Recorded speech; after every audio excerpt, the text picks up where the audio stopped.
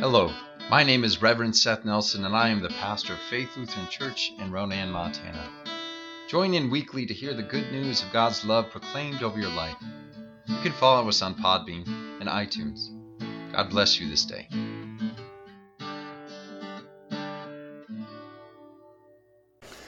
Please stand for the reading of the Gospel. Our Gospel lesson for this week comes from Luke, the 12th chapter. Glory to you, O Lord. Jesus said, "Do not be afraid, little flock, for it is your Father's good pleasure to give you the kingdom. Sell your possessions and give alms. Make purses for yourselves that do not wear out, an unfailing treasure in heaven, where no thief comes near and no moth destroys. For where your treasure is, there your heart will be also. Be dressed for action and have your lamps lit. Be like those who are waiting for their master to return from the wedding banquet, so that they may open the door for him as soon as he comes and knocks. Blessed are those slaves whom the master finds alert when he comes. Truly I tell you, he will fasten his belt and have them sit down to eat, and he will come and serve them. If he comes during the middle of the night or near dawn and finds them so, blessed are those slaves. But know this, if the owner of the house had known at what hour the thief was coming, he would not have let his house be broken into. You also must be ready, for the Son of Man is coming at an unexpected hour." Here ends our gospel lesson. Praise to you, O Christ. Please be seated.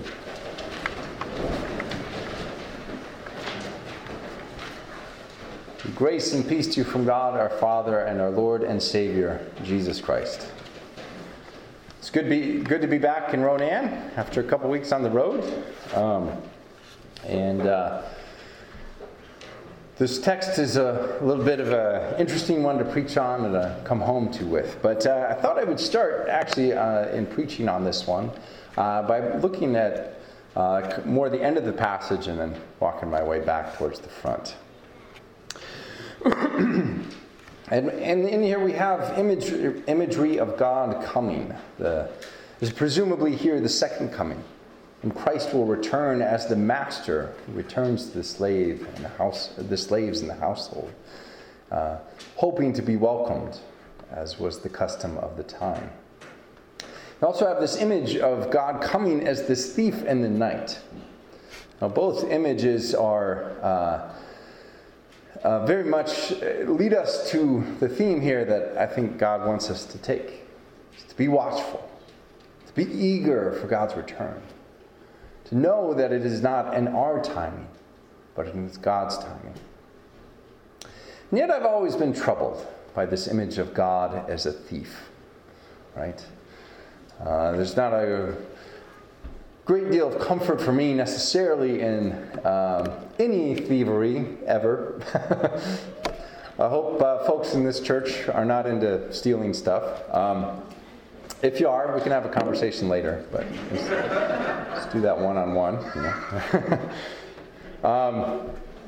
And it's a little bit just as discomforting for me as to think of somebody in our church being all into kleptomania or something like that, as then to see God as this infinite, eternal, divine thief. Right?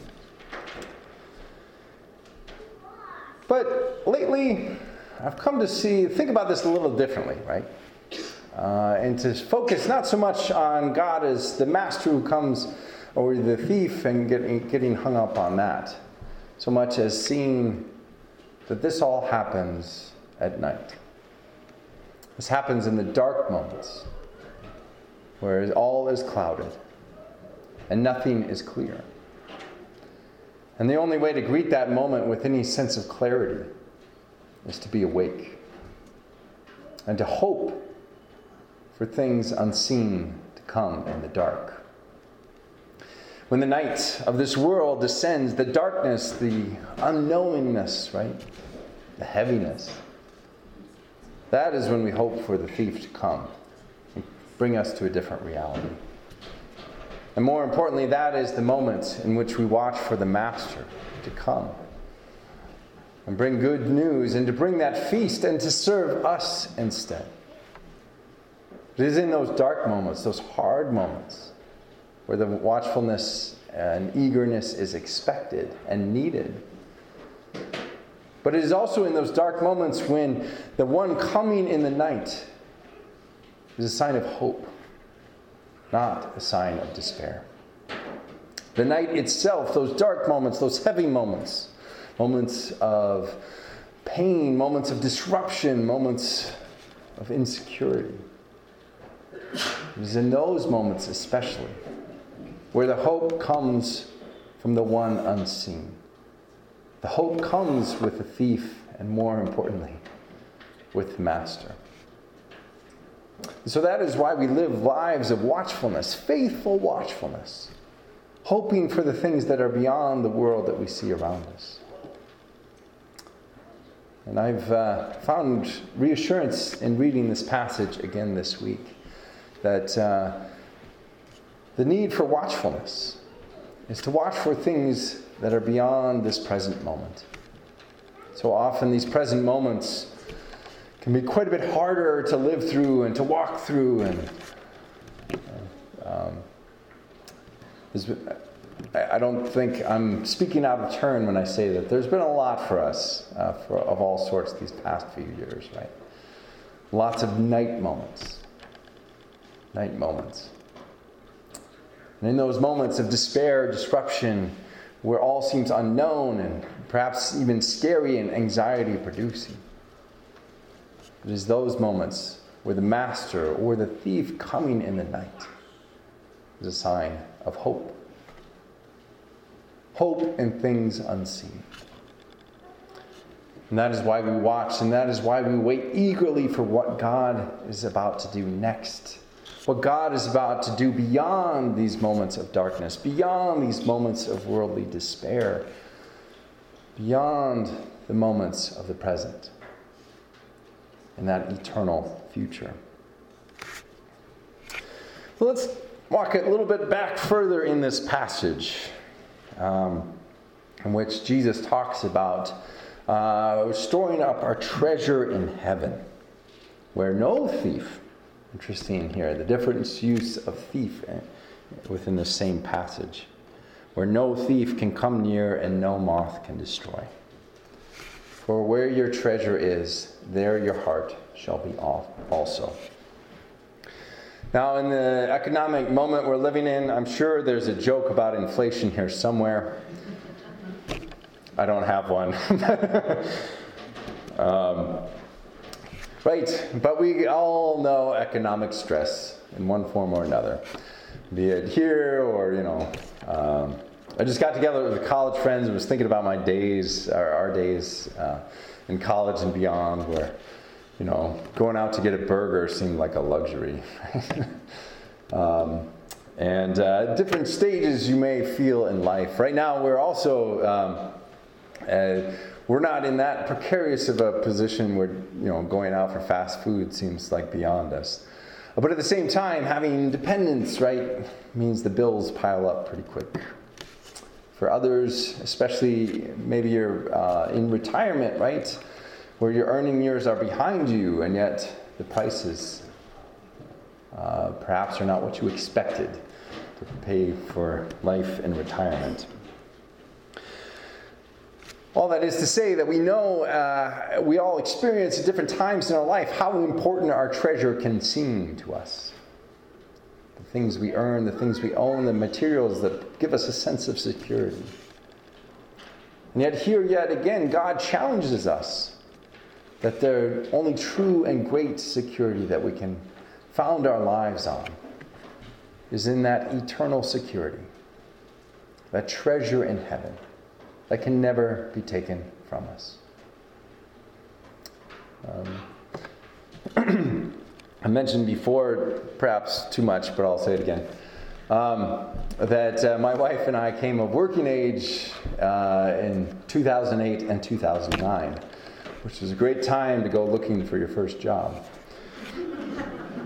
It's been clear to me my whole working life that are the financial markets and circumstances in which we dwell and try and thrive in this world then are always subject to change, right? And subject to their own insecurity. And we hear from this passage that those realities are just as ancient as the scriptural texts we read and hold dear. But even more ancient than those is the security that we have in the love of our Creator. The love of God who means to support us beyond the here and now. And it means to provide us with eternal foundation and security in our lives. It can never be taken from us or be foreclosed upon or anything like that. The treasure that we place in the hands of God is not in vain, but will be held in trust from now until the end of time and even beyond that. For the treasure that we store up in heaven is treasure that can never be taken from us or destroyed. And there is good news in that. Now, walking back even farther to the beginning of our passage, we hear once again, "Do not be afraid, little flock, for it is your Father's good pleasure to give you the kingdom." Now, this is the part of our passage that I read and found great reassurance at the outset. And then as I thought about it a little bit more, I've experienced this as a little bit more discomforting at times, even while there is great comfort in this verse. But to kind of get at what I mean by saying that, let me tell you a little bit about our travels these past couple weeks.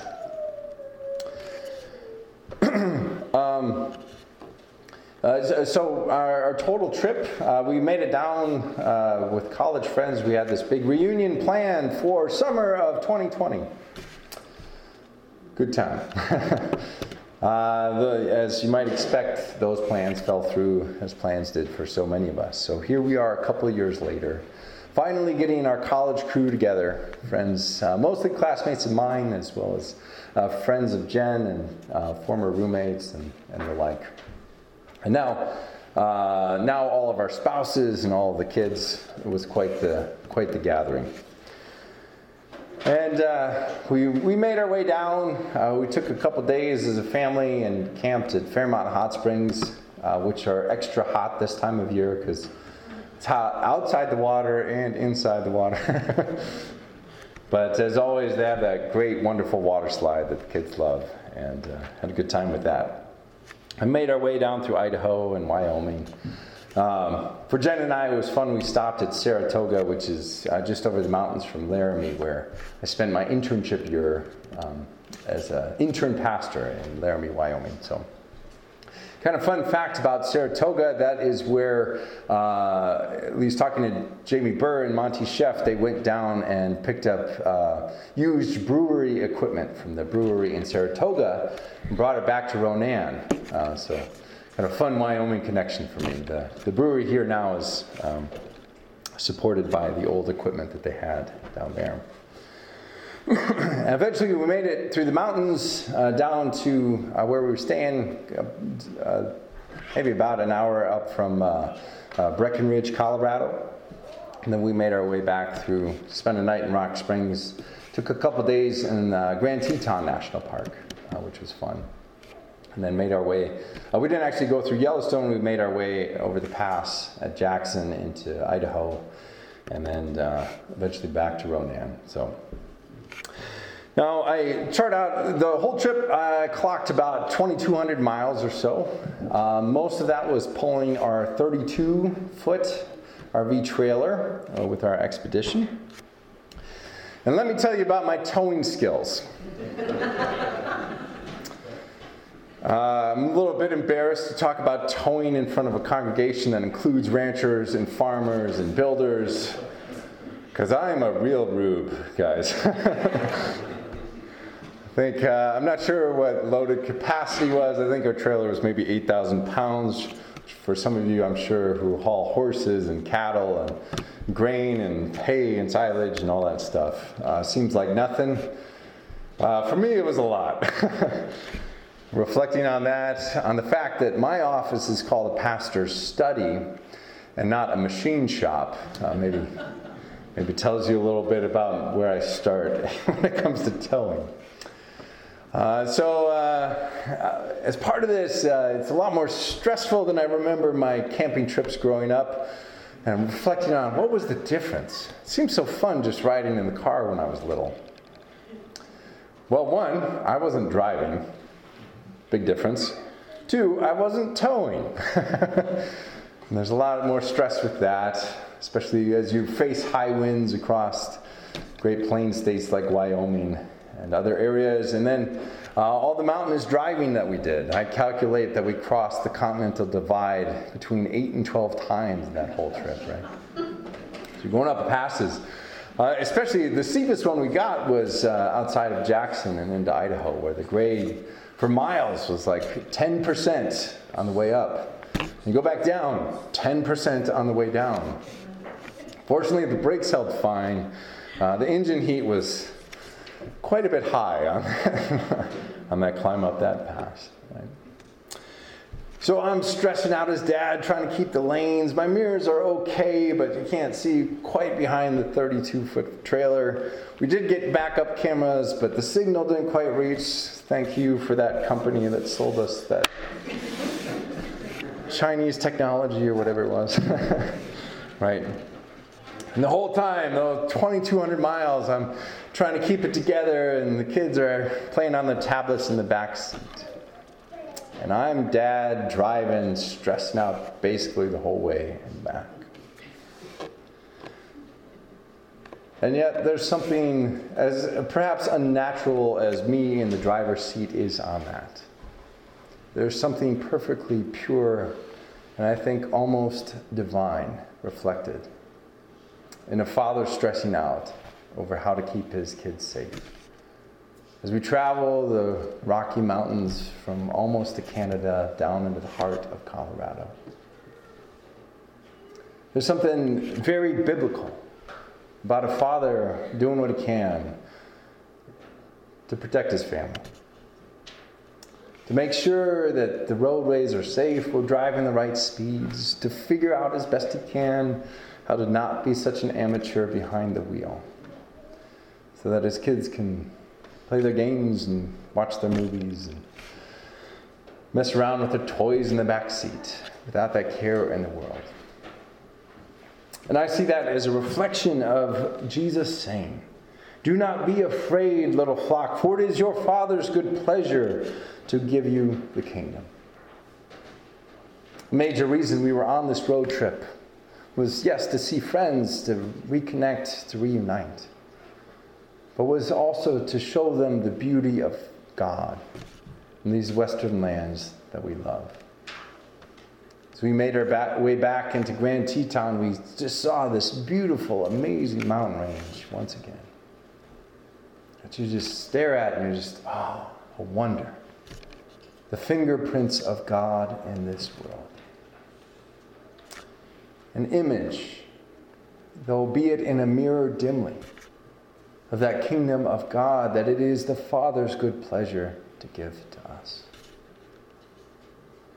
Now, I said that thinking about this verse, it can be a little bit discomforting at times, especially when I reflect on myself and think about my life and my worthiness or unworthiness. I question at times, why would the Father want to give me this? Why?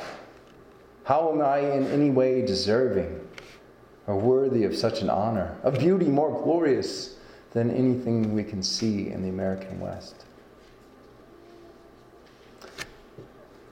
And yet, I reflect on my stressing behind the wheel and seeing my kids in the back seat. And I rejoice that it is in the Father's goodness. It is in our Creator's desire to care for us that we are promised this kingly inheritance. It is in the fact that God our Father wants to provide for us, and in that love alone. Doesn't matter the stresses of the roadway, the tongue weight, the load capacity, or anything like that. the Father will be in the driver's seat for us on that. And more importantly than that, all the beauty, all the wonder that we see in the world, God promises us that and so much more. Because God is good. And it is our good God's good pleasure to give us that kingdom and so much more. I pray that you might rest and rejoice in that love this week and so many more. For God truly does love us. And we are like a little flock who is just waiting to be given so much more. Not because we are worth it so much, but because God is worthy and God loves us beyond compare.